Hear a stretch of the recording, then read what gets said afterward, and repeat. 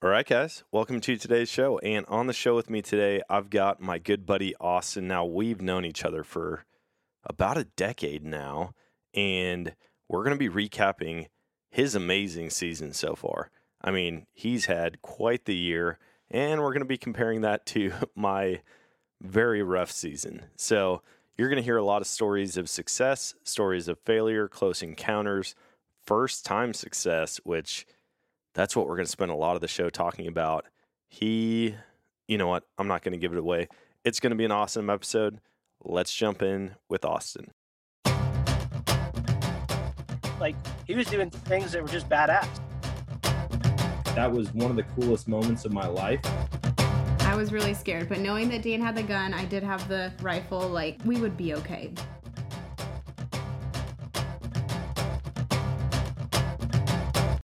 All right, guys, welcome to today's show. I am sitting in the apartment right now with my buddy Austin. Heck yeah. How's it going? Pretty good.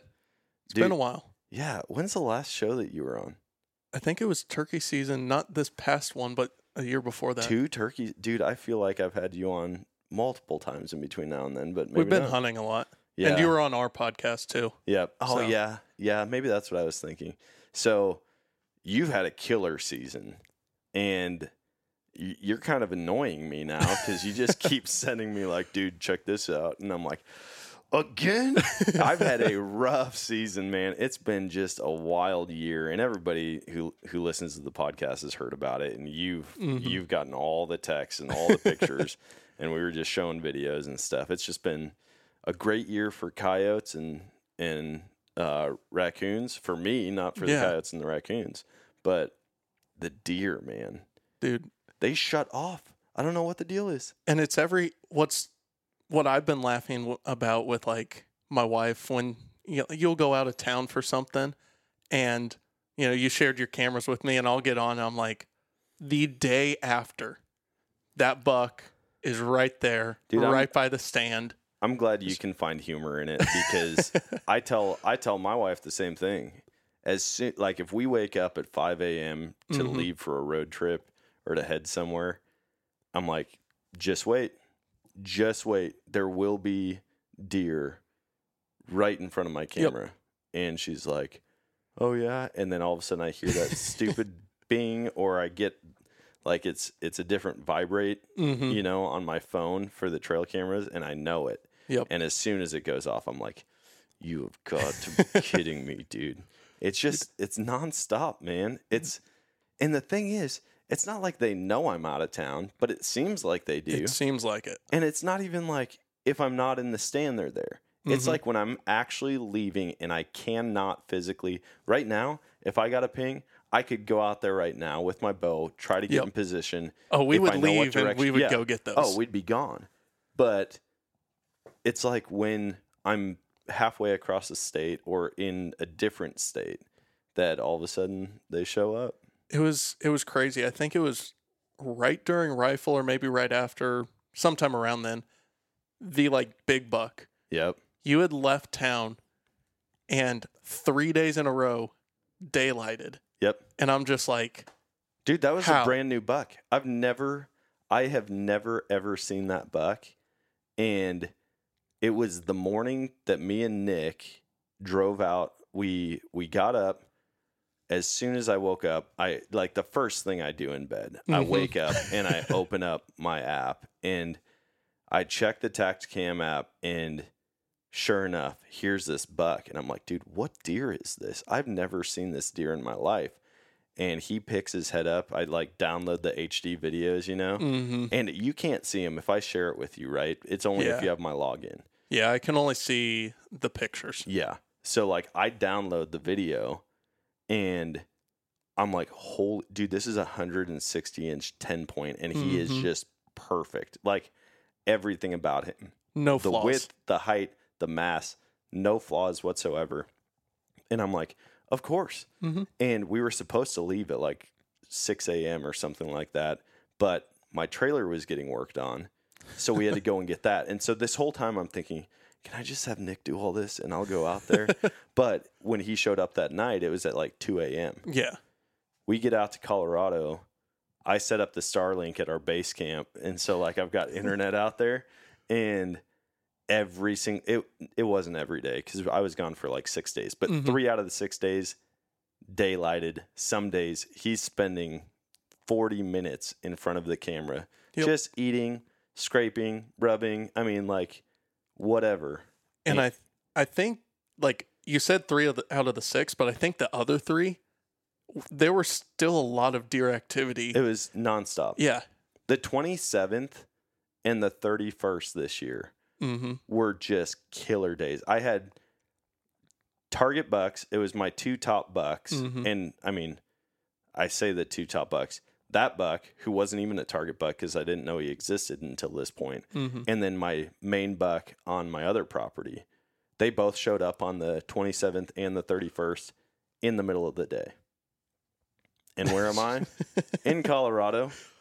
At least you were chasing elk. I mean, but dude, our final day, no, it was the day before our final day of season.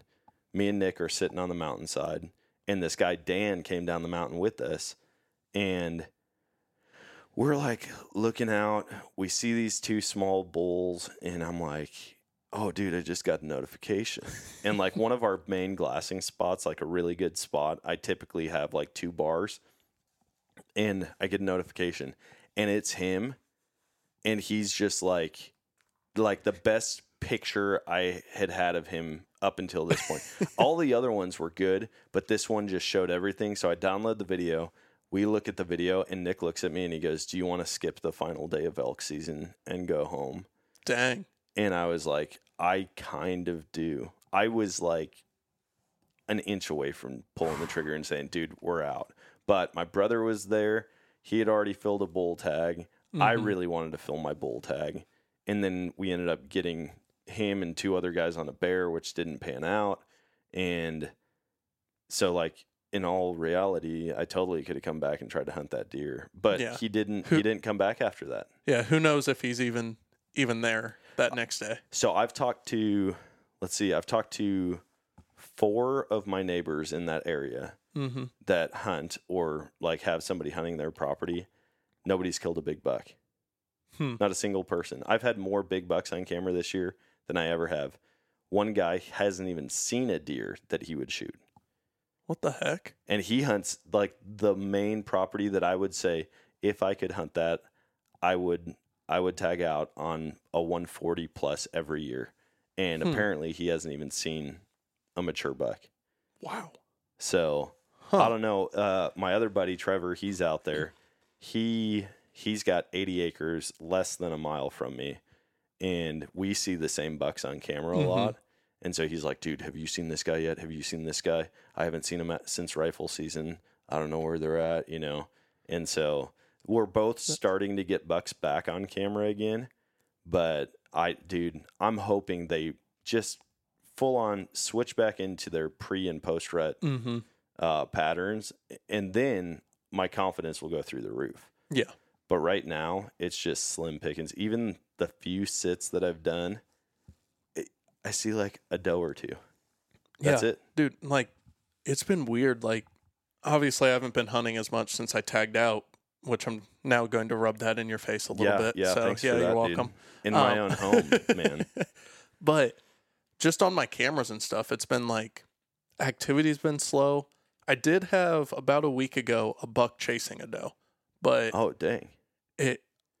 Other than that, it's been hardly anything until probably last night. And last night we had at about 7:30, 8 o'clock, we had maybe a 120, like maybe. It'd be pushing it, come through, and that's the best we've seen. And we were seeing kind of like you. I mean, I wouldn't say as big as of deer, but still pretty decent deer. Yeah. Pretty consistently, and then rifle. And it's been just nothing. Part of me wonders, like, the amount of rifle seasons that they've opened up this year. Because, I mean, we had a youth season, a second youth season. We had a doe only. Then we had rifle season. Then we had a second rifle season for bucks or does. And then we had a doe only season. So and then we're about to go into the alternate method Yeah. in like a week. Dude, I'm about to if the activity switches. I mean, I really was hoping. I thought this might be my year where I'd get to with my bow. Mm-hmm. That was my plan. That was my goal. But dude, I might just get an AR pistol and go Yeah. out there and see Just what I see can what make happen, happens. man. Because I'm struggling to even have deer sightings. Bobcats. I've had more bobcats on camera, Mm-hmm. and we were just talking about this, going and putting traps out. Dude, I would be so down. We could go out there. I think we can put both our names on them, and then one of Yeah. us just has to check them every 24 hours. Mm-hmm. And that bobcat, dude, he's coming in like every other night now. Yeah. It would be, we'd have him trapped. Well, you know, it's that whole, I'm going to kill a deer opening day. Yeah. And then you go out and you don't see a deer. So I feel like we could have him trapped in 3 days. How much experience do you have trapping? Very little, but I've watched quite a few videos. I have basically no experience trapping. So I understand they're like, dude, rubber boots, rubber gloves, you do a shaker, you get Mm-hmm. you set the trap at this depth. For a bobcat, we'd hang a feather above it, Yep. like do all of that stuff to where it's going to catch its attention. But I also, because that bobcat's not typically bobcats, when I see them on camera, they spook. Whatever it is, I don't know if there's like a small electronic noise or what, but with these cameras that I got this year, dude, they act like nothing's going on. They just walk around. They'll look up because obviously it's a weird block on a tree. Yeah. But they just go about their business, and we're getting them on I mean, so I share my cameras with you. You Yep. share your cameras with me. And so we're seeing all the same stuff, but there's bobcats everywhere. Yeah. I think we could trap, I think 2 or 3 are out there. With how many we're seeing, there's one for sure big one. Well, we know there's 2 big ones because the hay bale tree, That's true. that had 2 mature bobcats on it the other night in the same clip. So I don't think I saw that clip because didn't? I think I saw the picture, but I don't think they're in the picture. They are. Are they? So you can see, I'm going to pull Well, it then up. I must have missed it. I'm going to pull it up as we're talking because they are in the same picture. Give me 1 second. But you only see the eyes of the back one. And then in the video, you just see the butt of the one go out of frame, and then the other one's fully in frame. So, I mean, that right there, when I saw that, I've had 2 bobcats, but this year I had a mature bobcat and an adolescent in the same video. Huh. But I've never had 2, and it could be that it's just grown now because that was early summer, I believe. But yeah, this picture, man, is the bobcat's in the picture, and then that's a different picture of the bobcat. That's the thing, man. There's so many pictures of them now. Here you go. So here's the picture of it, and then right there is the second one. And so they're both in frame, and I was like, no freaking way, dude. See, I've seen it where if you trapping, especially for you've got coyotes. this thing, dude. Look at this. This looks What like is it's that? just a house cat. I don't think I've ever seen this picture. It looks like a dog almost, but with the coloring of a house cat. Dude, I don't know what it's got to be a dog because that's the size of the bobcat. Yeah. Yeah, that's got to be a dog. Okay. Or you have a massive cat out there. But it's like coyotes, dude. Coyotes They're and bobcats everywhere. are all over the place. And that's something that we've got to deal with. You Mhm. know, I keep telling Sam I want a thermal because thermal season, I believe, happens in the spring. Last year was the first year they allowed it at all. Mm-hmm. But there's like a 3-month window that you can hunt them. That'd be sweet. And I'm like, dude, I want to get out there with a thermal so bad. That would be so cool. You know how much we would clean up on predators Oh out my there gosh. if we could thermal hunt all year long? It'd be insane. They'd quit coming into calls though. That's the problem. True. But I still, mean, if you get over a field with some thermals and just find them, you could sneak up, get close enough. dude, I've killed. I missed one with my bow. It it matrixed my arrow at 40 yards. I killed one with my bow, killed one with my rifle, and I'm like, I'm not calling at all. This is just when I'm in the stand. Mm-hmm. And every hunt, I'm like, every single hunt I'm on turns into a coyote hunt if a coyote comes in. If a coyote comes in, it's a coyote hunt regardless. There's only one hunt I've been on that it didn't turn into a coyote hunt, and that was partially because I couldn't get the shot, but also because it was like first cold front of the season, and I had big bucks that morning on my cameras. So I was like, yeah, no, I can't shoot. I think it was rifle season too. Yeah. It's tough to justify it, but also I've had so many times where I've killed something and a deer comes in right after. Yeah. Dude, I don't think I've ever told you this. I was coyote hunting out there one year in the summer, and it was like late summer. The bucks were in velvet, and I'm just ripping the call, using just a mouth call, and all of a sudden these deer all come into the field, and they're just feeding. And I'm like, what the heck? And so I keep ripping on the call. I'm like, dude, maybe a coyote will still come through. And then I look to my left, and I just set the call down because I look, and here comes this buck. And he walks to 40 yards. And I'm like, what in the world? I'm on the ground. I'm on the fence line between the pond and the beans. I'm on that fence line on the ground with my rifle. And this buck walks in to 40 yards. And then it just starts feeding, gets to 26 yards while I'm on the ground. Right, like I literally stopped calling right when I saw it in the field with me.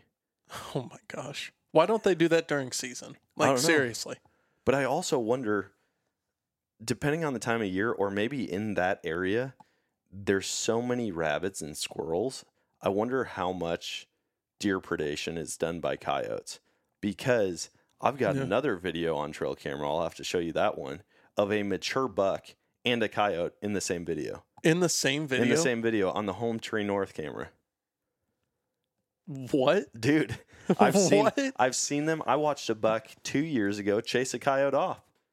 It was just walking, and it didn't chase it off. It didn't but a coyote came through, and I was like, dude, I'm going to shoot this coyote.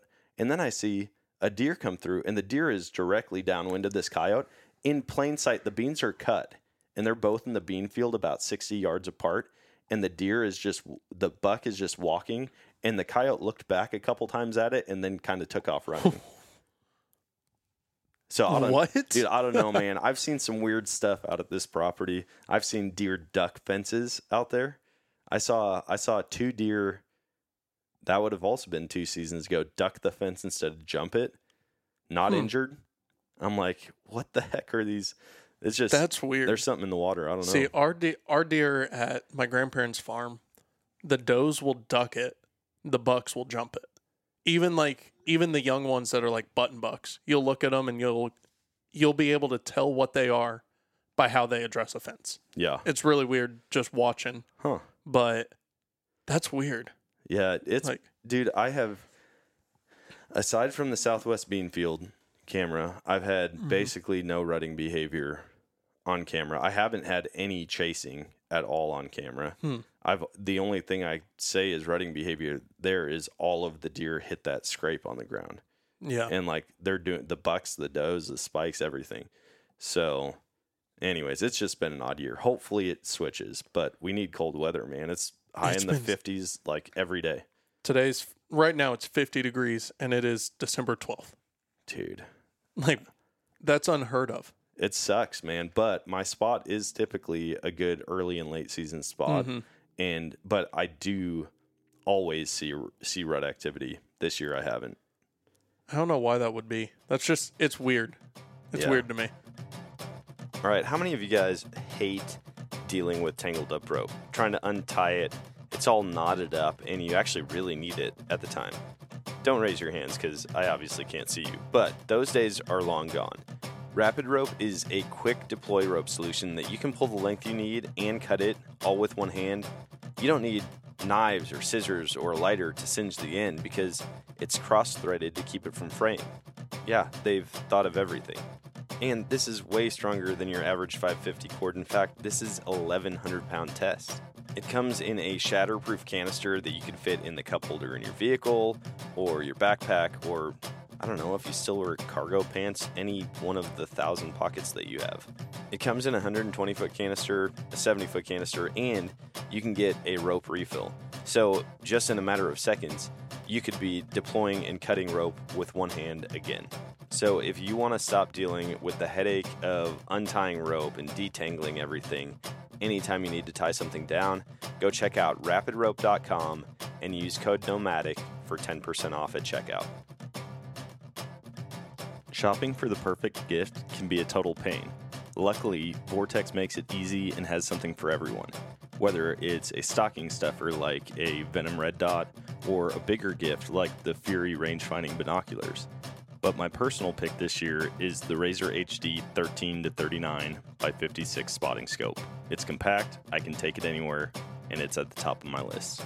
So no matter who you're shopping for, gift giving just got easier when you enter code NOMADIC10 for 10% off your apparel order at eurooptic.com. And now, let's get back to today's show, presented by Vortex. I don't get it, but dude, let's get to your success because you've crushed it this year. You got your first tag filled was your early season archery deer tag. That Right? That was my first for deer. The elk was even before that. So Was it really? I went out September 2nd. Because that's right. Is when I killed him. Dude, so let's start with that one. Because Okay. that story and the video are insane. So this year has just been insane. And after this first hunt, I didn't think it could get better, and somehow it did. But so me and a buddy went out. I think we left August like 28th, 29th. And first elk hunt. We're doing it ourselves. You know, we're just like, hey, let's go put in the work. We'll see what happens. And we go out there and we're hunting Colorado. And we scout for 5 days. Roughly 5 days. And Hold on, before you get too far into that, how did you pick your spot? Or like, how did you decide, one, that you wanted to hunt Colorado? And then you don't have to share the unit, obviously, but how did you decide, like, hey, this is where we're going to focus our efforts? so for me, it was always, I want to kill an elk in Colorado before I move to Montana, New Mexico, and chase elk. Yeah. Because when I think elk, I think Colorado. Did you That's say just- move to? Like, isn't hunt there or actually move there? No. Okay. Like actually hunt there. Okay. Like move on in my hunting career. Yeah. No, I mean, I'd love to move there. Tags would be cheaper. I mean, it's like $35 to elk hunt in Colorado, Yeah. as opposed to $760 or whatever it was. But funny story about how we kind of found our spot was, so there were 3 of us that were going, and one of my buddies said, "Hey, I want to hunt such and such unit," or I've been there to hunt when he was like 16, maybe. Yeah. And he's like, he didn't know where he even went in the unit. He's just like, I know I hunted here. And it's where his uncle, who is a guide, I think he's now a guide in like Arizona, but that's where he had hunted. And he's like, dude, I want to hunt this unit. So we're like, all right, let's make it happen. And me and the other guy who went out, we go out and we just kind of pick a random spot. Like, we're like, hey, this area looks good for me scouting, you know, found some saddles and stuff. And we're like, let's go here. A few days later, everyone gets out there and he's like, this is the exact place where I set up. Like, he remembered the No trees. way. Exact place. But he didn't know that that's, like, he didn't take you there. He did not drop us a pin. And his uncle thought he dropped us a pin. So his uncle was not happy. But it was literally, we meet them in town and drive into our spot, and we're just driving the back roads, and my buddy and his dad, who had both been out there before, are like, this looks familiar. We've been here before. We camped right, and we pull in, and they're like, that's where we camped. And it was just like, Dude. all right, sweet. Great minds think alike, man. So that was, from the start, we were like, all right, we're going to have some success. Which I say that I think it's important for any elk hunter or anyone who's getting into elk hunting or going for the first time. to have the mindset of, I'm going for a walk with my bow in the mountains, and if I get an opportunity, there we go. Because it was definitely not we didn't expect to kill an elk. Yeah. I mean, it's 5% across the state is the success rate. So, I mean, that's weird kind to of think what we about thought. too, though. Like, I always share that number with people, and I've seen it as low as like 3%. Mm-hmm. But you got to think, if that's true, say you and your buddy go out, that means you're going to be doing it for 16 and a half years before either of you kill one. Yeah. But I feel like the amount of new hunters, like first-time Western hunters, definitely skew that. Mm-hmm. I think that the majority of that 3% or 5% are killed by people who have been there year after year. Yep. But you're an anomaly, for sure. We talked, we'll skip to kind of an end story because we talked to an agent who stopped. He was talking to us. Great guy, but obviously asking us the questions to trip us up.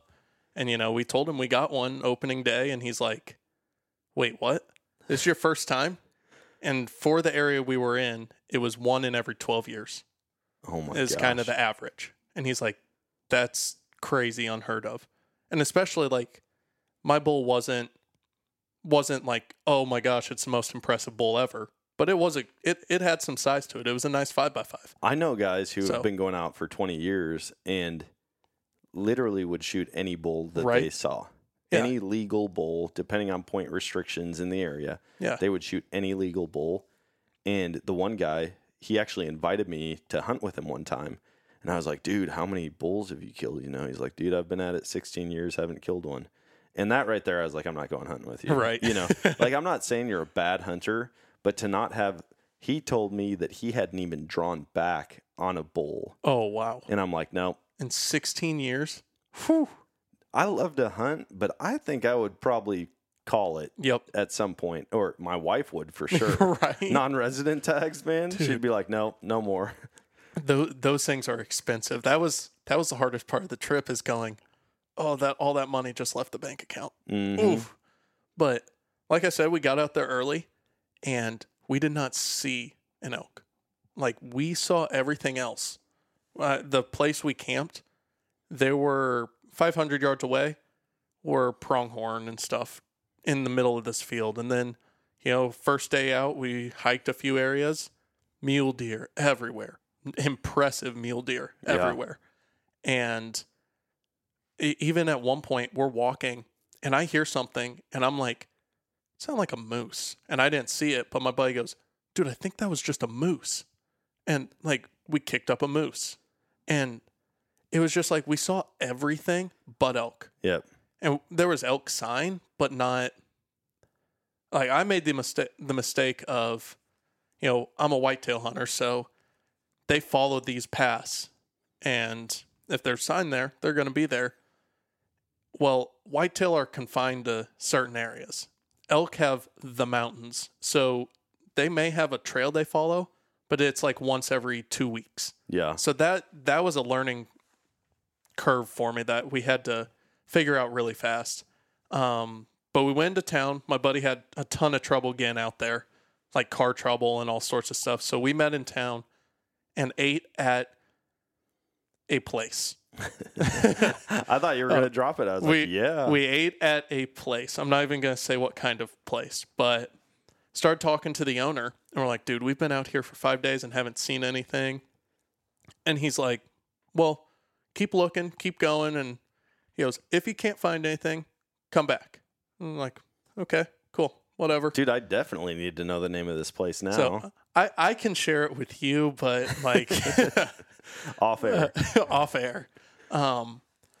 But so we talked to him, we left, we scouted the next day, and we went hard the next day. Like 10 miles back, we didn't even care. We were just like, hike this way back, let's see what we see. And again, nothing. So we went back and got some more food. And he literally dropped a pin on our map. He goes, go check this place out. So we're like, all right. I mean, that was kind of our plan anyways, like to go, and we were going east from our camp, and he put a point on the west side, and we're like, let's go try it. Yeah. So opening day, without any clue where we were going or what we're going to do, we head out to this point. And it was about 2 miles back, 2.5 miles back. And he goes, you should be able to set up there in glass. So we get to where he put the point, and we're like, it's not really a good glassing spot. So we wrap around, and we get up to, we're at about 9,500 feet, and we have a good view of from like ridge to ridge on top of this mountain. And we're like, all right, it's not even 7 o'clock. It's like 6:30. We're loaded down because we're going, our plan is 5 miles back. Let's find these things, and we'll camp there. And then we'll go even further the next day if we have to. Like, we're going to find them. And set up camp there. My buddies are to my left, and they have their jet boils out and stuff. And so the terrain is kind of like rocky where we are. And then there's a ditch, or I call it a ditch. It's like a drainage. A drainage. Yeah. And then you can see the other side, and there's more greener trees and stuff, some pines, some cedars, whatever. And I tell my buddies, I say, hey, keep your bows close. I feel like we can see an elk here at any moment. Yeah. And it's 6:30 in the morning. So, I mean, sun just came up. And I had set my bag away from there because it was just, I don't even know why. But I grabbed my food, and I'm walking to join the other guys who literally have like just poured water into their jet boil to start boiling. And I step up on a rock that lifts me up 6 inches. And I'm just looking, just kind of how you do, I wonder if I see anything. And I just see the back of something. And I'm like, great, more mule deer. So I, stop, I set my stuff down, I grab my binos out, and I get them up, and I'm like, oh crap. I just turn to the guys, I go, bull elk, bull elk, bull elk. And I grab my bow, and luckily I have a Badlands bino harness with it has the rangefinder and the binos all in one. Yeah. So I had all that and my release in it. So I just grabbed my bow, and I'm just there. I'm like, all right, my buddies come over, leave their bows. Oh my gosh. Just because they kind of think, okay, these are on the ridge. Yeah. No, these things are like 200 yards away. Jeez. Like they're on us. How many are you seeing? How many did you see? I saw one at the moment, and then it looked like there were more. It ended up being 2. Okay. But it, like, kind of from our view, our ridge and the drainage kind of cut off a lot of that. So I get set up. I'm hooked in. I'm like, okay, here we go. Like, I don't know what to do. And let's see, my buddy grabs his call and just starts calling. He bugles once and then cow calls a couple times. And then my other buddy is just kind of trying to find the elk. He's like, where are they? Where are they? And all of a sudden, like, as soon as he bugles, the first one, which was the bigger and the one I shot, wraps around. We're on a road, by the way. It's like we could have, had there not been like some washout areas, we could have drove the truck back there and loaded this elk You're up. just on like a 2-track in the mountains. Yeah. Oh my gosh. Like, perfect. And they come around, it's like switchbacking up, and they come around and are just heading right at us. And granted, we have a bush behind us, probably 20 yards, and a bush to our left in front of us about 5 yards. Other than that, it's just barren between us and them. Oh my goodness. And there's 3 of us side by side. And my buddy's going, I can crawl and get our bows. And both me and the other guy are like, no, don't move. Like, if you crawl, they're going to think mountain lion, bear, something. Yeah. They're out of there. So I hand him the camera. I'm like, just record. And the funny thing about all this is we had done a fun just competition with the Morel like dice target, the high roller targets. And just like to determine first shot, quote unquote, first shot. Yeah, well, I mean, that's something you've got to talk about before. Otherwise, everyone's going to be drawn back wanting to shoot. Right. And our thing was like, you may get first shot, but if that elk comes around at 20 yards and I have the shot, it's not getting to you. I'm Yeah, sorry. no, it's- like No, I'm for going to sure. be ready. And You want an elk more than you want to honor that. Yep. And it's like, yeah, if you're side by side, you all have your bows, you all have a shot. It goes to that guy. But you're not going to pass up a bull yeah, in hopes that the other guy ends up getting a shot. right. So I'm the only one with my bow. And in that competition, I placed third. Not because I Oh was a my bad gosh. shot, but because like we did the dice where you have to hit and you get that many points. Yeah. So they all went for the easier shot and got 1-2 points. I'd go for the hard shot and try for 4. Yeah. And it's like a steep angle trying to get it, whatever. So I got third. And I'm like, well, I have my bow. I have everything. So this elk, the 2 elk come in. The bigger one's leading it. They're both 5x5s. One's a raghorn. One is actually a pretty substantial 5x5. Yeah. Get to about 40 yards through the bush in front of us. And I draw back, and I'm holding for probably a minute and a half, just waiting. And my buddy who was on the camera, literally, he goes, "Don't shoot me," because my broadhead is like here on him. And I'm like, I won't shoot you. But finally, I'm drawn back. I'm kind of just holding, waiting. And the smaller of the two doesn't spook, but just goes, I don't like this, and kind of nose to the air, turns, and starts to just hop off. Yeah. And my buddy lets out a cow call, stops him. But I kind of rush this shot, and I go, I have the shot. But I did have the shot. I could have hit him. And he goes, all right, take it. And I release, and the combination between the bush and it's my first time elk hunting, I'm actually taking a shot at an elk. Yeah. What? I missed. And I So will wait say, a minute. Did you hit your bino harness with your string? no. So I drew back, and I actually hit my sleeve with my string. Oh, okay. I had a puffy jacket on. I remember you telling me you hit something with your string, and I this whole time thought it was your bino harness. No, it was my jacket, because for someone who's never been elk hunting and has dreamed of it, I drew back, and I thought buck fever was bad. But Oh, yeah. the shakes I had, I'd never had the whole riser of my bow twitching back and forth. Yeah. But as soon as I drew back, my whole bow was just back and forth. I literally, to myself, was like, dude, you have to calm down or you're going to miss. Yeah. And I, composure, drew back, and I'm still like shaking. But I thought I had the shot, and combination of everything, I missed. Well, in being drawn back for that long, I would imagine also your front arm is going to probably start getting locked Yeah. out instead of having that bend and keeping it away from the string. Mm-hmm. I mean, I can't imagine. I've never bow hunted for elk. It was the craziest thing. Like, it really was, because it was like turkey hunting where you see the turkey far off and it finally breaks and you go, all right, here we go. Like, the crazy thing is there was none of those times when the turkey doesn't break. Like, these elk, as soon as they heard the call, they broke.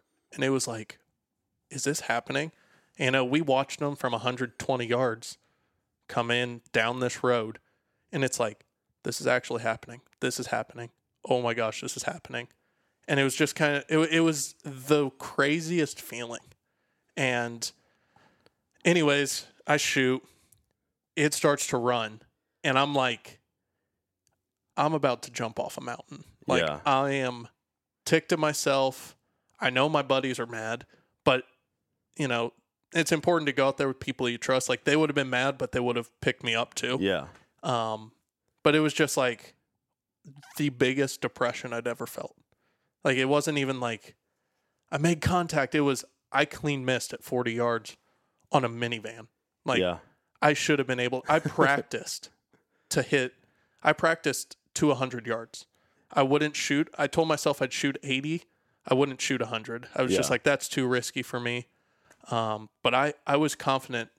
I went to TAC events and stuff with the sole purpose of, this is to prepare me for a bow hunt on an elk Yeah. where I might not get a 40-yard shot. I might have to take 60-plus yards. Yep.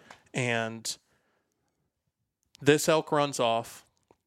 It's funny, in the full video that we put out, my buddy drops the camera, and he had focused on the smaller of the two when I said I have a shot. We don't know why, but he did. And he's focused on that one. You hear the shot, and he drops the camera, picks the camera back up, and my elk that I end up shooting is standing in the exact spot of the other one. So it looks like I'm taking 2 shots at the same elk. Yeah. But this elk, my buddy cow calls, it stops, turns broadside for about 10 seconds, and I'm going, how far? And I'm reloading, and luckily we had ranged that already, and my buddy goes, I think 80. Then he finally gets it, and he says 82. And I'm like, perfect. I've been practicing, and I went from the first shot was, oh my gosh, am I actually shooting at an elk? Yeah. The second shot was, no questions, I have this shot. Yeah. Like it becomes instinctual when it Yeah. happens fast and you don't have time to think about it and psych yourself out. Mm-hmm. And dude, that's my favorite thing. Like, it's the same thing with bird hunting for me. Yeah. If I have birds that are coming in from a long ways off and I've got my gun shouldered and I'm like, dude, I'm about to blast a goose or a duck, I don't shoot well in that scenario. But what I've actually been practicing doing a lot, and I should be practicing the like shouldering it, following it. Mm-hmm. When I go and target shoot, when I shoot clays, Yeah. I keep my gun all the way down, safety on, until I'm like, okay, I can shoot this clay. And then I bring it up quick, safety off, pull the Boom. trigger. I shoot way better instinctually than I do when I'm like, I need to lead it this much. Okay, it's this far. It's dropping. It's coming towards me, you know? It's that practice that you put in, and finally you, like, when you do it fast, it's second nature. It's boom, boom. It's pulling up the gun, getting on the bird, getting on the clay, leading it how you should, and making it, and being effective. And that's what happened at this shot. But by the time I had drawn back, he had turned to a frontal shot. And, you know, I'd been at TAC, I was shooting at targets the size of deer at 82 yards and hitting them. And the elk, it looked, to be honest, it felt like it was about a 60-yard shot. Yeah. Maybe. Like, it was that big that I was like, Real This time is- it changes. Yeah. so I draw back, I anchor in, and it was perfect execution. I mean, I could not have shot better. And there was a moment of just like, you know, in videos where you hear the release and then it's boom, boom, boom, boom. Uh-huh. Everything stood still, and that's the feeling. And you just watch this arrow just sink. And I will say the reason I decided to take the shot when I did is the elk was not alert to us.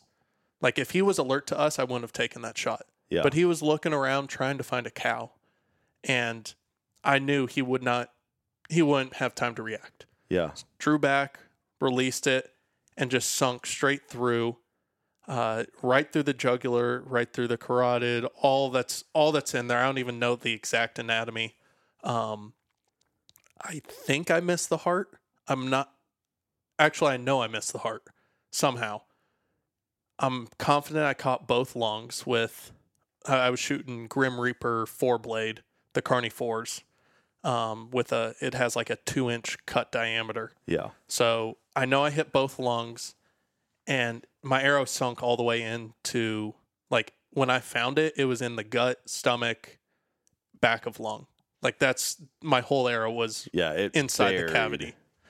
And dude, you guys can watch the video. I've posted it. Got a lot of hate for taking a shot that far. Yeah. But The I thing posted is, you'll it. get and hate for no matter what you everything. post. Like, I mean- you put an ethical shot on an animal, there's hate for there's it. nothing that should be said. Yeah. You know what I mean? Mhm. Like, from hunters, because I talk to guys and they're like, dude, he took an 82-yard shot. I'm like, I've got buddies who shoot antelope with their bow. The Mhm. whole antelope is the size of an elk's vitals, Right. and they'll shoot those at 90 plus. Yeah. And it's like, it's difficult for a Midwestern or Eastern hunter to wrap their mind around shooting that far. Mhm. But it's like, same thing out at my property. I've got targets at 20, 40, 60, 80, and 100. Mm-hmm. And it's like, there's a reason you put practice in shooting those shots. You watch any of Cam Hanes' stuff, he's shooting stuff at 120, 160 yards, because he says, if I can make a fatal shot at that distance, an 80-yard shot is a chip shot. Mm-hmm. And it's like, it really is true. It's the same thing with the rifle. The same guys that say you took a shot that far might be the same guys that literally don't sight their gun in or check the pattern on it before going out and hunting. Right. And it's like, oh, it was on last year, it's on this year. Yep. You know what I mean? And so everyone's going to be strong opinion one way or another. You're never going to do anything that pleases everyone. No. But, dude, you executed a perfect shot. Dude, and being a hunter, you know when you've done that. And this elk, the arrow hit, it dropped and turned, you know how like deer, elk, all of those do, and just sprayed blood. Yeah. And I hate that I have to say this, but I did not see the elk go down, even though it only went 25 yards, because as soon as I saw the amount of blood that shot out, I knew I had just killed an elk, and the adrenaline just rushed over me. In the video, you can see me, and hear me. I am bawling. Like, I called my dad instantly because I celebrated with the guys, and that was the coolest celebration because there was a stabilizer company. I don't know what company it was, but they had a truck with a wrap parked at the entrance where we walked in. Yeah. And we know for a fact that they were there as we walked by and walked in. So they heard us screaming because we were not far off the trail. Yeah. And we're at the top of this mountain just ripping, just screaming, hugging each other. I'm crying and blacking out. And I call my dad, and my dad was in the grocery store and literally like leaves his cart and is like running to his Jeep because he thinks something's wrong, like something severely terrible has happened. Oh my gosh. And I go, I got one, bull down. And he just like, he's like, wait, what? Because I shot at, I think it was like 6:54 is when the arrow made impact. Jeez. And it was less than an hour after daylight. And like being a hunter, you know, I know, hey, this is an arrow. I need to let the animal lie, make sure it dies. Dude, I lost all my logical thinking. I literally start going to the elk. I like turned, I saw it do the wobble, and I knew at that point it was going down there. And I'm like, holy crap. And I turned and was celebrating again. So I didn't actually see him go down.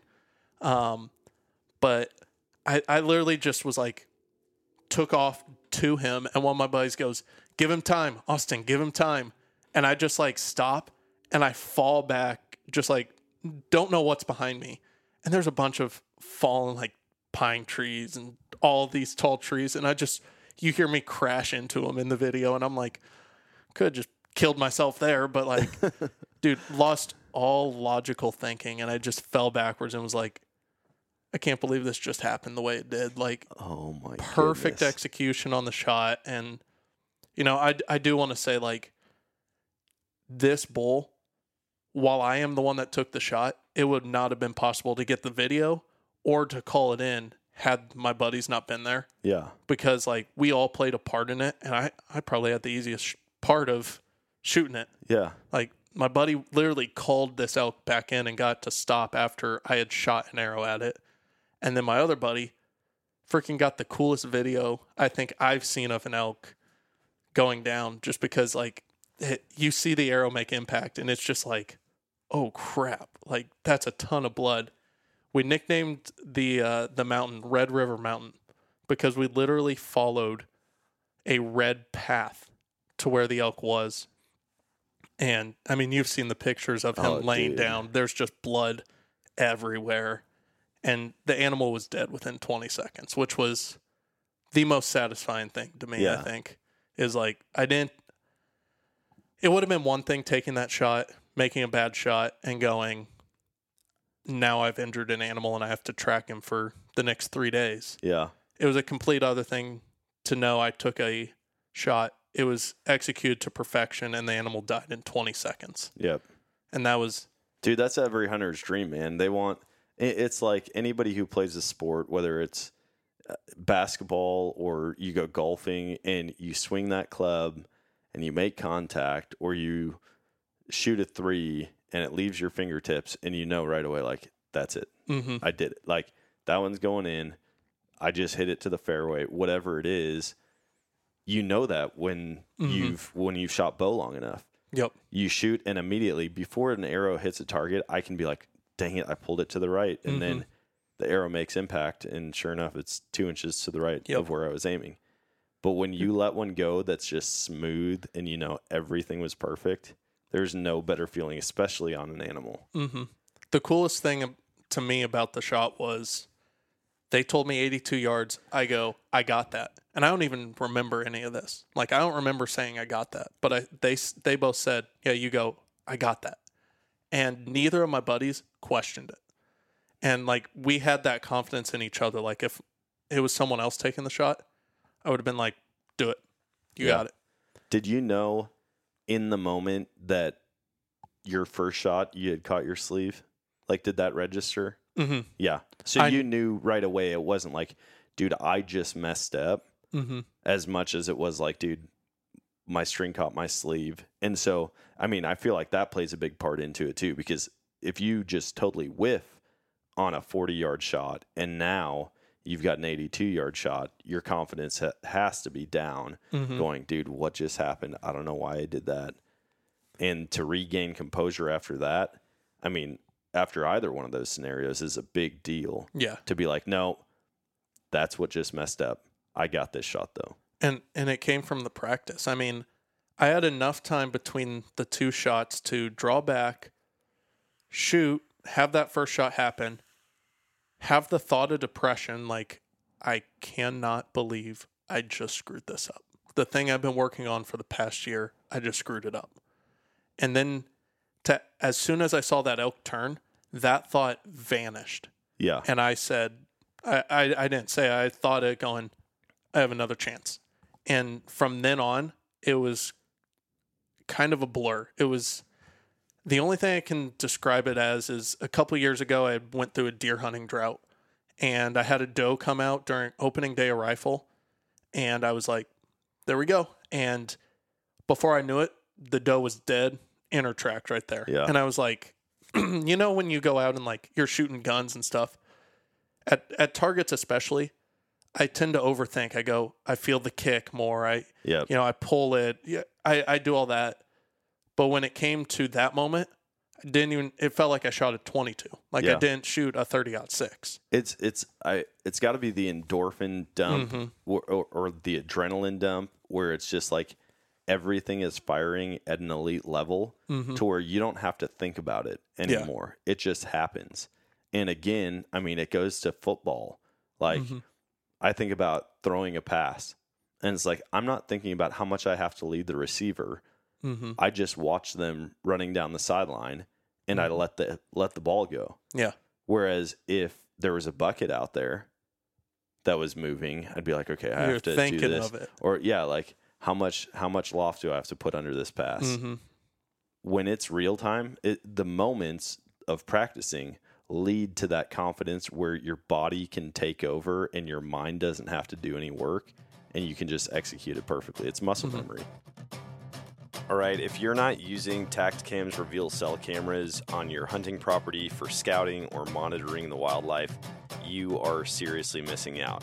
When you pair that with the Reveal mobile app, you can see the action as it's happening, no matter where you are. In fact, I've got trail cameras up in Wisconsin on the land that we hunt, and not only do I get pictures from those cameras sent to me, I can also track the progress of the camera, the battery life, how much memory is left on the SD card, and I can see what the weather's doing at the time that a picture is taken. So I can't think of a better tool for scouting, whether it is close to home or in a totally different state. So if you want to stay tuned into the action or just get into the action, go to revealcellcam.com or tactacam.com and use code Nomadic for 10% off at checkout. If you're an avid listener of this podcast, you've probably heard me talking about Infinite Outdoors in the past. Infinite Outdoors is expanding access for hunting and fishing on private land across the country.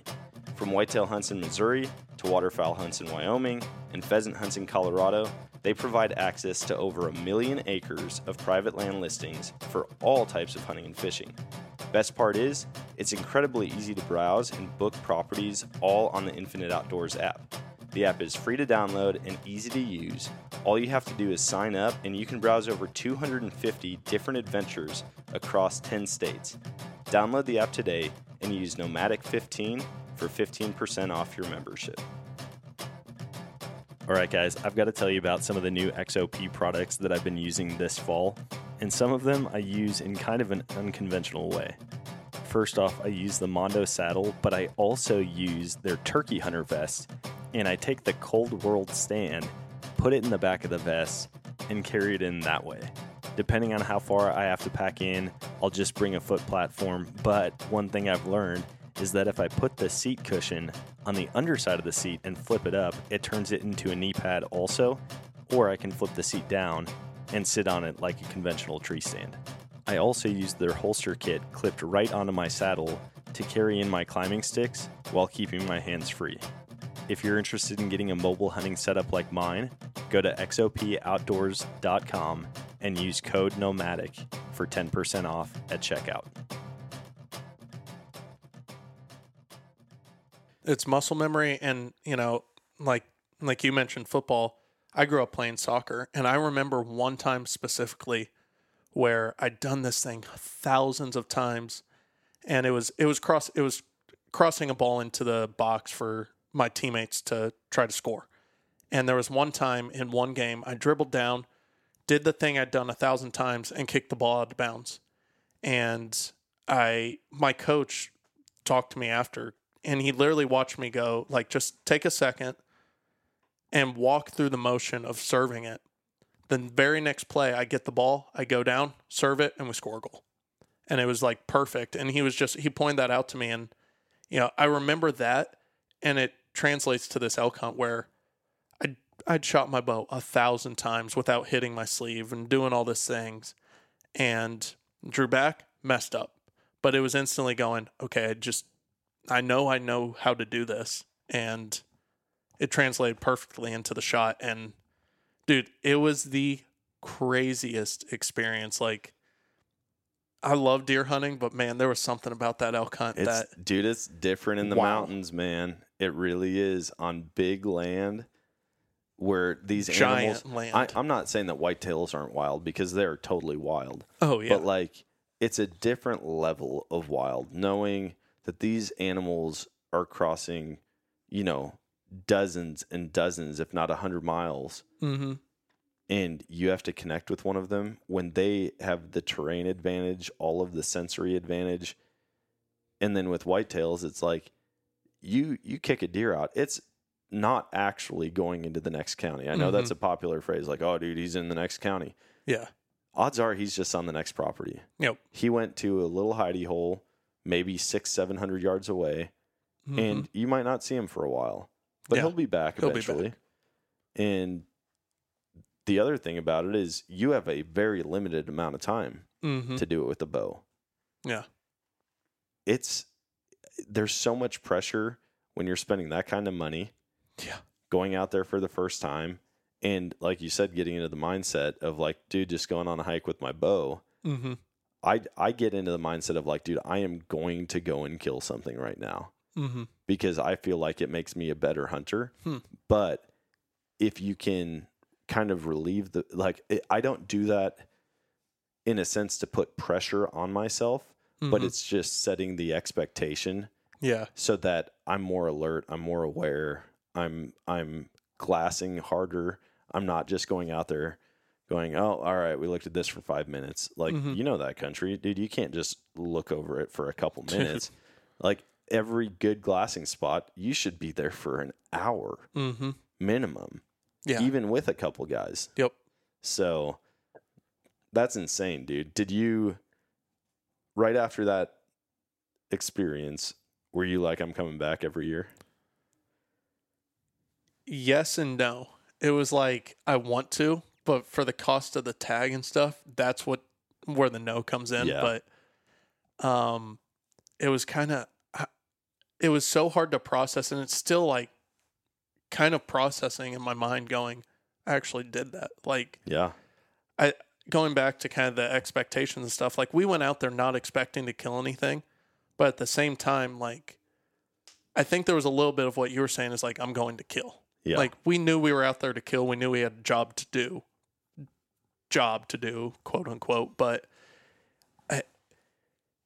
I if I could, I'd go out every year. Let's just put it that way. Like it's, even if I didn't see anything, it was a trip of a lifetime. I mean, man, we got there, and the very first night, we set up camp 1,000 yards from two of the biggest, and first time I'd ever seen them in the wild, black bear. Dang. Like, it was just like me and my buddy, two Missouri boys going, those are big bear. Well, I guess let's camp here in our tents.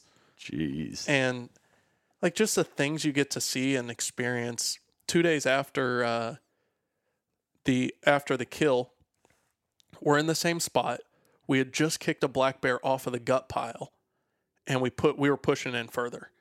And we get probably half a mile further, and I'm taking a leak, and I hear something. I go, dude, look up that way. I heard something. And he's glassing. He doesn't see anything.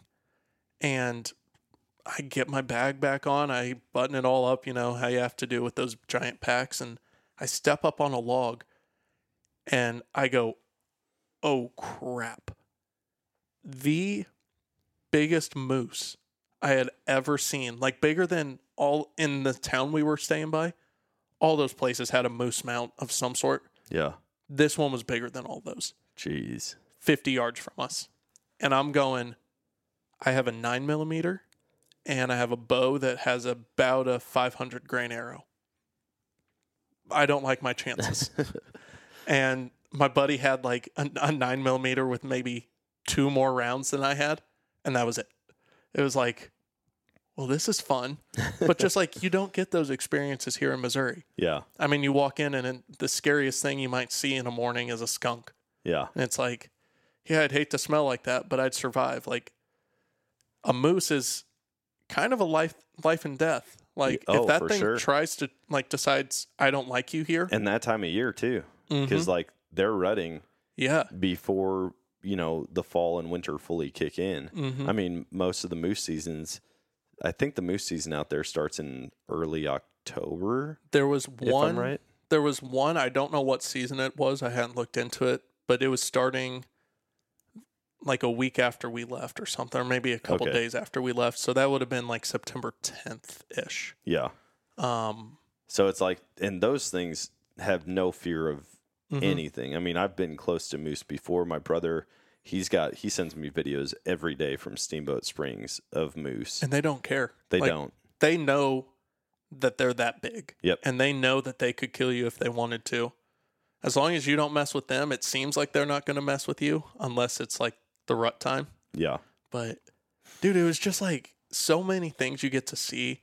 So much different than hunting here in Missouri. I would go out year after year. Like, even I've been invited by a couple guys to go out next year, and if I can convince my wife, I'd go out to just like film.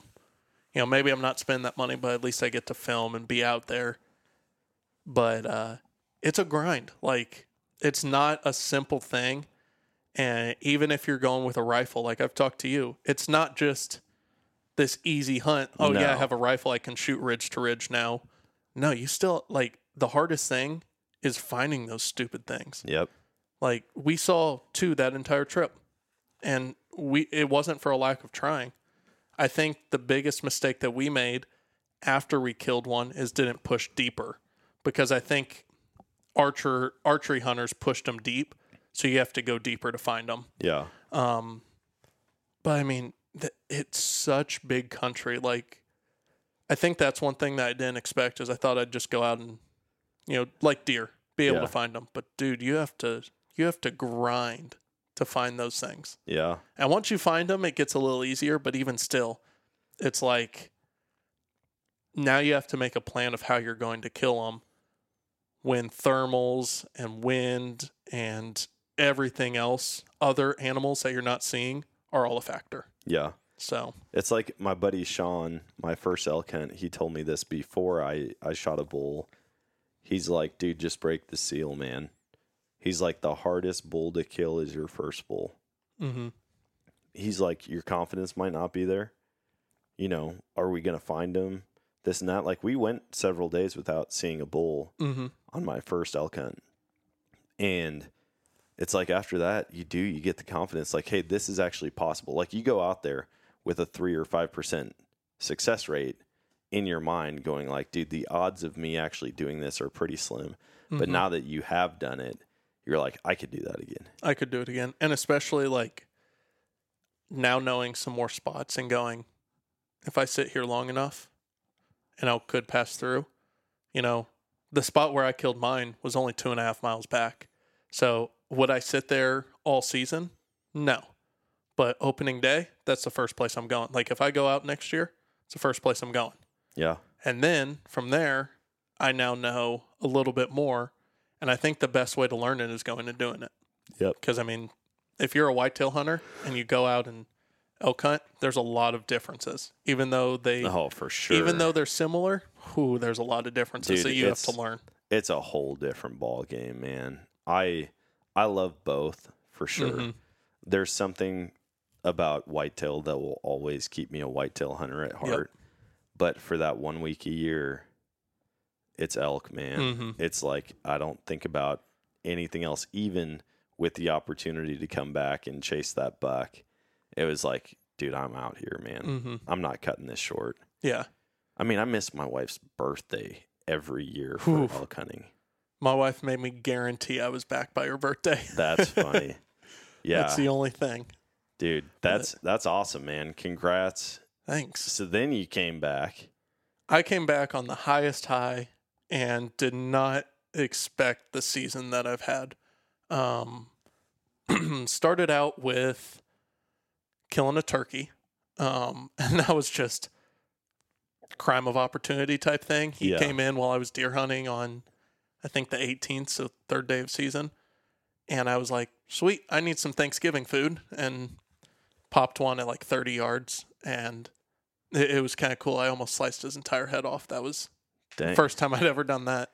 So that was fun. That night I was involved with probably my favorite hunt of the season with my brother. I think it was the same hunt. My brother-in-law shot a doe at like 7 yards. And then we literally had a bachelor group of 8 to 10 bucks, all small. Like biggest one was like a 6-point, maybe an 8-point, but like not even 100-inch 8-point. Yeah. All come directly under the tree we were saddling in. And they were fighting and stuff. And like, I just decided it was all close to shooting time. I wasn't going to shoot any of them. So I started to kind of mess with them, and I'd move a little and they'd all look up and then they'd go back to fighting. And it was the craziest experience. But I guess the most significant, I did get 2 does in a day. That was pretty cool. But I mean, not many people talk about does, so we'll skip to the buck. So my first buck, my goal this season was I want an 8-point. Like I do a lot of hunting, but I haven't killed like I'd killed one 8-point, and that's it really. Yeah. So I was like, I want an 8-point, and this is probably a month or so into season, and I have this thing we call the Taj. It's this big white enclosed box blind that I built during COVID.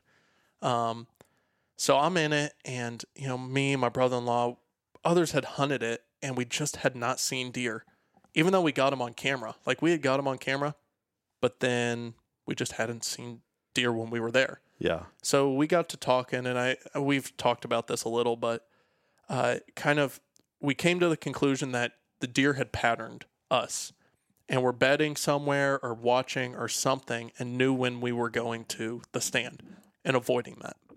So I'm sitting there and thinking of these conversations and going, there's something I'm missing. So it was a Sunday morning, and I get down out of my stand. It's like 9 o'clock, and I'm just like, I hadn't seen anything. I'm done. Like I'm going to go to church or whatnot. And I decide to take a different way out of the property. and I'm weaving through these woods just trying to find a scrape, a rub, hair, poop, I don't know, just something. And I'm walking down this trail, and I look up, and there's a real nice 7-point in front of me. And I had already decided, I'd seen him on camera, I knew which one he was, and I decided I'm leaving him. And he's like 50 yards from me. I'm like, cool. Let's see if I can stalk up on him to like 20 yards to where I'd have an ideal shot. Yeah. I'm not going to take the shot, but let's see. And I'm stalking through these woods, and I get to probably 40 yards from him, and his head comes up, and he doesn't look at me, but he looks a different direction. And I'm like, what's he looking at? And I step, and there's what I considered my target 8-point at the time. And I'm like, oh, this just became a game. It was a game. Now it's an actual, like, now we're hunting. Yeah. And I'm stalking through the woods. These deer are just in this field feeding, and the deer's at 50 yards, and I have a shot. And I'm like, I can make this shot. I mean, I just came off an elk hunt where I made an 82-yard shot. I'm like, I have the confidence I can make this shot. But I'm like, do I want to risk him moving or anything and potentially never see him again? Yeah. So I'm like, not going to do that. I'm going to get closer. So what were the weather conditions like? Was it windy? Was it was he going to hear the shot for sure? So the wind was out of the southeast, and they were to my north, but the wind was just enough angled. Dude, that's the best. That they weren't getting it. Yep. Now they would have got it had they moved just a little bit. But the big reason I decided to hunt that day was that evening we had a terrible storm. And I had noticed at our farm, the deer move. If we have a storm overnight, they bed down. And then that morning, they move later and longer. So I go out there with that kind of weather. It's the leaves are all wet and stuff, so I'm able to sneak too. Yeah. And as I get to the spot where I'm like 40 yards from this buck, and I think I can have the shot, the 7-point catches wind of something, doesn't blow or anything, but comes barreling at me pretty much to just a little to my left. And I'm like, okay, cool. I'm going to get pretty close to him.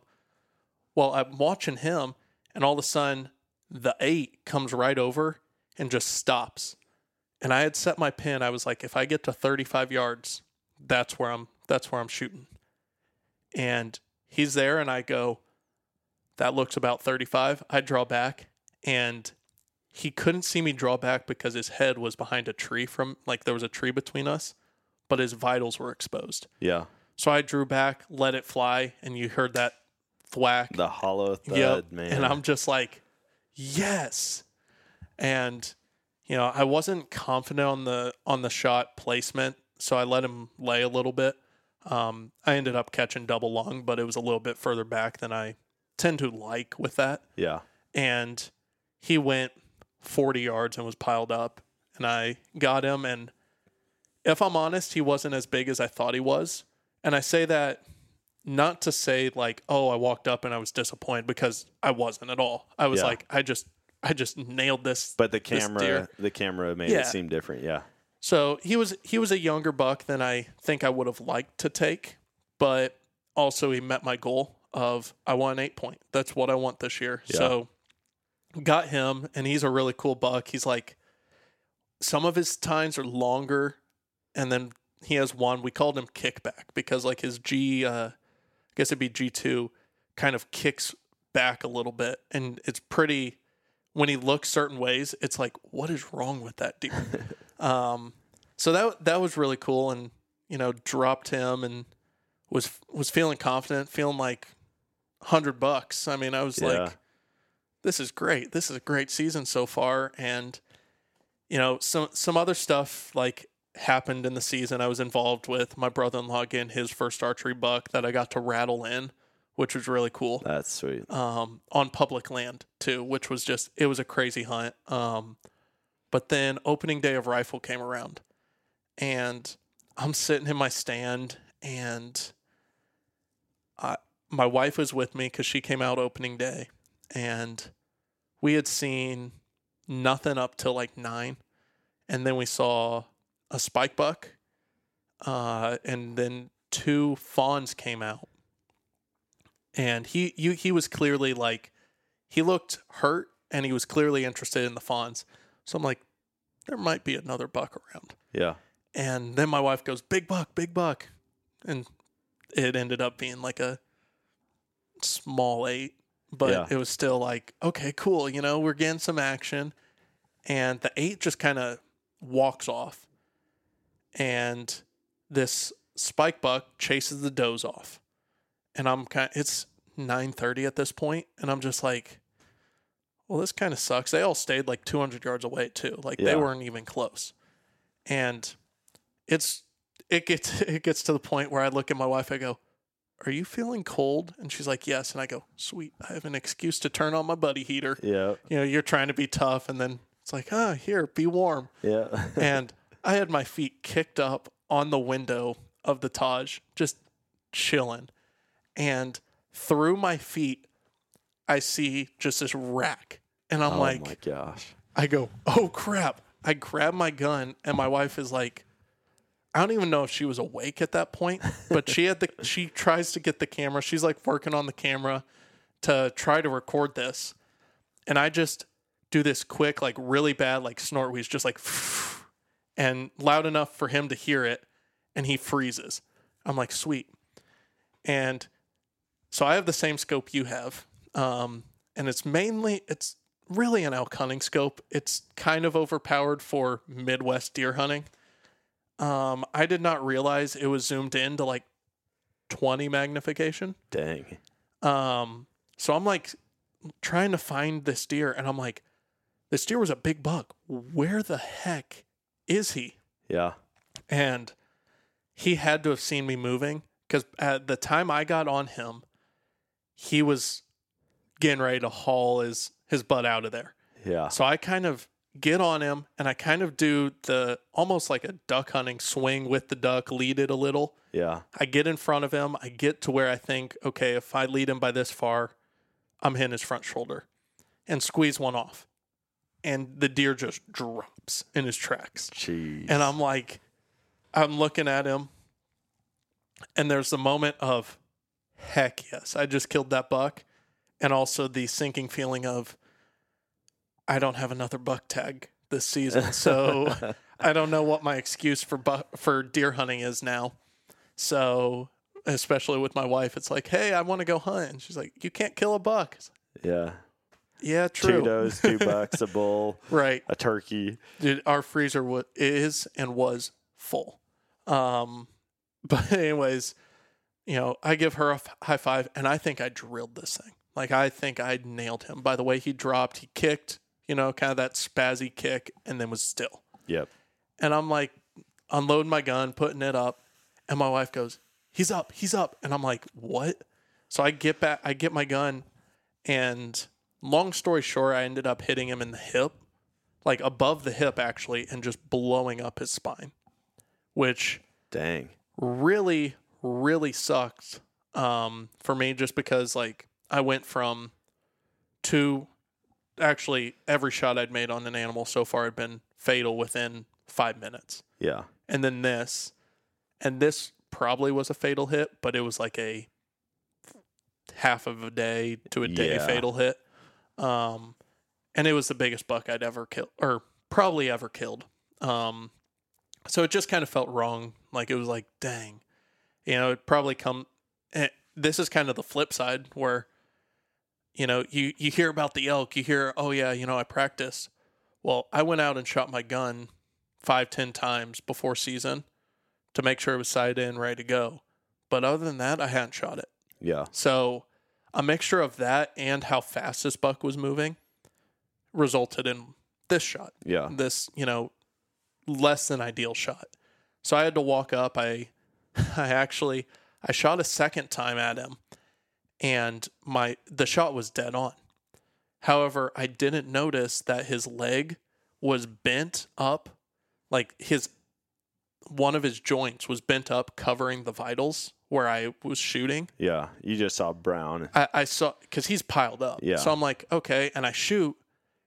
I hit his leg and like blew his leg up, And then at that point, I literally just put down the gun. I go, he's going to stay down. I'm going to go put him down with the pistol because, like, I'm going to do right by this deer and put him out as quick as I can. Yeah. And, you know, it was like 5 minutes and he was dead from when I shot to that. But, dude, it was, I walk up to him and he is just gray face. And I'm like, this is by far the most mature buck I've killed. He had to have been probably 4.5 years old, which eventually I'd like to kill even more mature. But for where I'm at in hunting, like it was a really good buck. Dude, and I scored him. And he was, my first buck I ever killed was 131.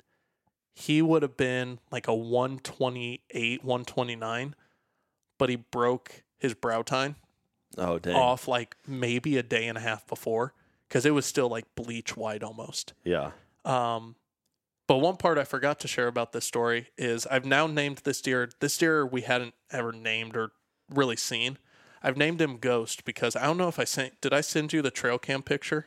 No. So my wife and I are walking in and I have my grandpa's Tacticam that I can view, and I pull it up, and my buck is on that camera in just this fog. He looks like a ghost. Yeah.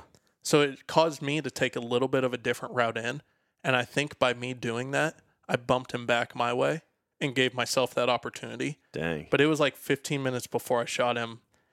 We're walking in, and dude, this trail cam picture was the coolest picture I've got all year of a buck. Like, he's just this massive buck just kind of walking by this pond. You can barely see him too. Oh, dang. That's sweet. So, yeah, that has been pretty much my season. Dude, that's a killer season, man. You've had... We've hunted a bunch or several times together this year, hung in the same tree, hung in different trees. And I love, even on years like this, if I don't have success, I love just hearing the success stories of other people, like hearing it all throughout the process, like, hey, not seeing much or seeing a bunch, haven't connected. And then you just almost feel a part of that journey with someone. Yeah. And I mean, even now, like I talk to people all over the place and keep in touch about the deer that they're killing or seeing. Yeah. My buddy Jake down in Florida, so the father for the baby that my wife is carrying, the surrogacy couple, he just texted me last night. He's like, dude, I was at Canyon's karate class, and he texted me. He's down in Florida. He's got a 6,500 acre lease that he goes in with a bunch of other guys on. Dang. And I've hunted out there with him before. And he's like, dude, I was sitting at the road intersection. It's all just dirt roads through this huge forestry area. He's like, I was at the road intersection and I saw a couple deer and I had my scope up or my rifle up, looking at them through my scope, trying to see if they were small bucks or does. And he's like, I couldn't quite tell from where they were. And he's like, and so I just decided, hey, there's deer coming out right now. I'm going to turn and look behind me. And he goes, I look behind me, and at 65 yards is a Florida panther just sitting in the road. And and he's had bear, panther, tons of pigs, deer, everything on camera down there. And he's like, dude, I turned around and that thing was right there. And he's like, dude, I pulled my gun up as fast as I could, shot the ground close to it, and scared it off. Jeez. He's like, I wasn't putting up with that. So. No. But I'm like, dude, that's nuts. Especially the fact that you had no idea it was there. Mm-hmm. And you turn around and it's, I mean, at a distance to where within 2 seconds it could be to you. Mm-hmm. That's freaky. So, oh man. Yeah. But like, I just love talking to people, keeping in touch about how seasons are going. Hopefully I've got some success stories to share. Well, I mean, it's been fun listening to, like, talking with you and hearing your stories of your buck that you'd shot, and then hearing especially the one you actually killed, and then literally walking up to the people that killed your buck, and that Dude, full I told story. my wife, literally, I told my wife on the way up there, I was like, listen, I almost didn't bring my canoe up there. I was like, I'm just going to go and hunt the normal property. Mm-hmm. But I was like, I've got to get closure. And I know if someone's hunting this island, they're going to kill that buck. Mm-hmm. And so I was like, just give me the weekend. I'm going to go up. I'm going to hunt Saturday. Mm-hmm. I didn't get up there until I got in the tree 15 minutes before season started, and I hadn't slept. I drove straight through, Phew. dropped my wife and kids off, still had to unload the canoe, float to the island. And so I was like, I know that somebody's going to kill that buck, and hopefully it's me. Yeah. But if it's not, like, I want to know. And then as soon as I heard that shot, I was like, I bet it's him. And then I was debating. I was like, dude, I couldn't tell exactly where it was from, and I'm hunting public land. Mm-hmm. And I didn't even know these guys were out there because I thought somebody would take a boat in. These guys floated 2 dudes in a canoe out there. Huh. And so I'm like, that's why I didn't hear them. And the only boat that was at the ramp when I got there that morning were duck hunters, and they went the opposite direction. Huh. So I thought I was out there by myself. And then when I hear the shot, I'm like, holy cow. And so anyways, yeah, getting to walk up and actually lay hands on it, put the story together, see exactly where my shot hit. And I mean, you could definitely tell what I thought happened after the initial excitement of like 10 ringing, because I thought he was dead. I thought for sure that deer was dead. But then seeing the arrow flopping, I was like, oh, something's up. But yeah, I got to put it all together. I mean, it went through his arm, like essentially where the tricep would be. Okay. Went through there, and I think it just got pinched when he ducked. And I mean, I accounted for the duck. I accounted for everything except for the arm getting in the way. And went through there. I mean, that the outside of it, of his arm, was basically healed up. Really? The only thing that you could tell was that the fur was shaved right there. I mean, like, it was just wow. It'd be like if you took a pair of clippers and just like bzz, like one quick thing. That's all. I mean, it wasn't an open wound, wasn't scabbed over. It was fully healed. Wow. And then on the inside, there was just a giant ball. Oh yeah. That you could tell was in the process of healing. And then there was about a quarter size wound in his chest where you could tell it broke the skin, but didn't get all the way into the vitals. So, but I'm super pumped, man. Like, that was a huge thing for me this season, was to get closure on that buck, because I just didn't want him dead out there. Right. And I was like, dude, if it's not a fatal shot, he's going to be alive on this island next year, and I'm going to come back and hunt him.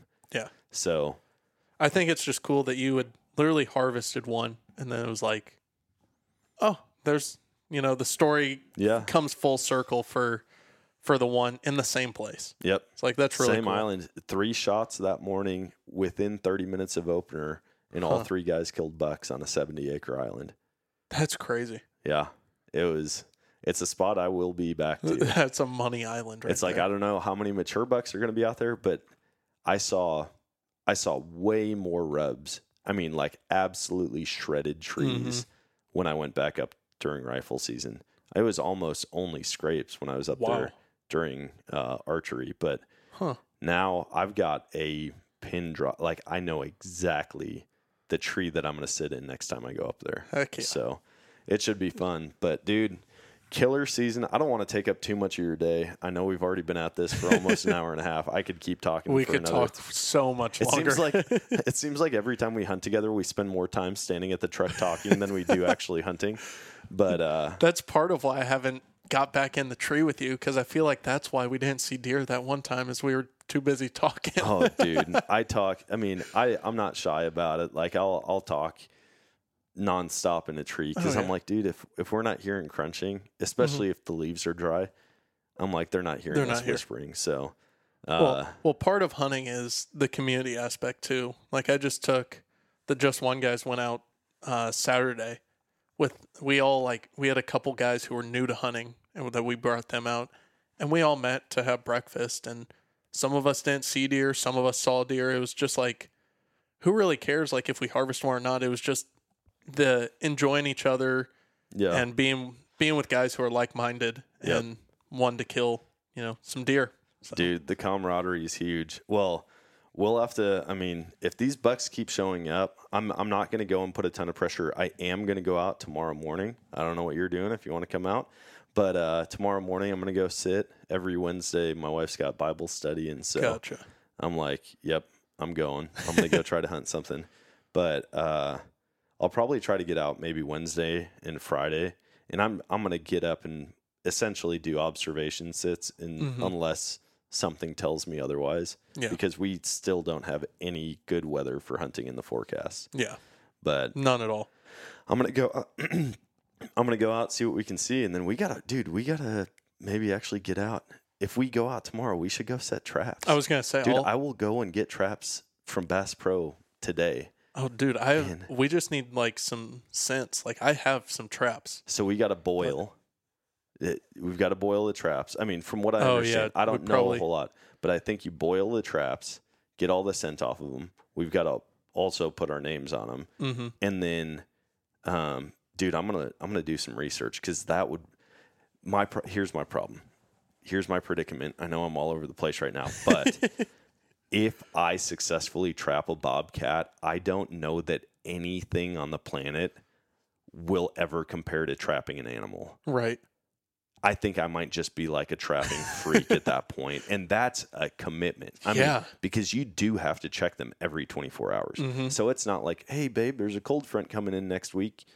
You know, I'm gonna go get in the stand. Yeah. It's like every day I have to go out. And then that type of thing would be early morning or late at night after the kids are asleep, because otherwise it's like taking up part of the workday, taking up time with the family. So, dude, it would be, I just can't imagine. I literally can't fathom what it would be like walking up on a trapped live bobcat. I know. We need to make it happen. We just need to do it. I'll buy my trapping license right now online. So will I. All right. We'll make it happen. Well, before we hop off and actually buy our licenses, why don't you share where people can find you, where they can check out the video, all the good stuff. Any social media, YouTube, Just One Outdoors. That really, you can find us there. Find us on Instagram. There's a link to our website, which has our podcast, our YouTube, all of that. And yeah, go check out the elk video. There will be an elk video releasing, another one. We have two with this elk trip. One kind of is telling the story, and the next one is going to be more so why it meant so much to us. And the second one, it's not out yet, but will be at some point. We've actually submitted to Badlands for the film festival. Oh, sweet! So we'll see how that goes. So, that's cool. Are you going up to ATA here in a couple weeks? No, I don't think we are. No. I thought about it, but my buddy just hit me up. It's in St. Louis this year. Yeah. And so I don't know if I'm going to make it happen or not. Yeah. So, but dude, thanks for hopping on, man. Absolutely. It's always thanks fun. for having Hopefully me. we can go trap a bobcat or kill a big buck. Dude, I'd be down for both. You just have to film me. I will. That's my plan for the rest of the year, is either harvest does or harvest does for people that need the meat. I was going to say, I've got a bunch of buddies that are counting on me to get does, and I have yet to shoot something in Missouri. So, well, I'll bring my bow so that I can help you with that, but I'll also just be the cameraman. I'm gonna just start chunking up the coyotes that I kill and bringing them to him. Like, here you go, got some meat for you. Sweet, dude. Thanks a lot.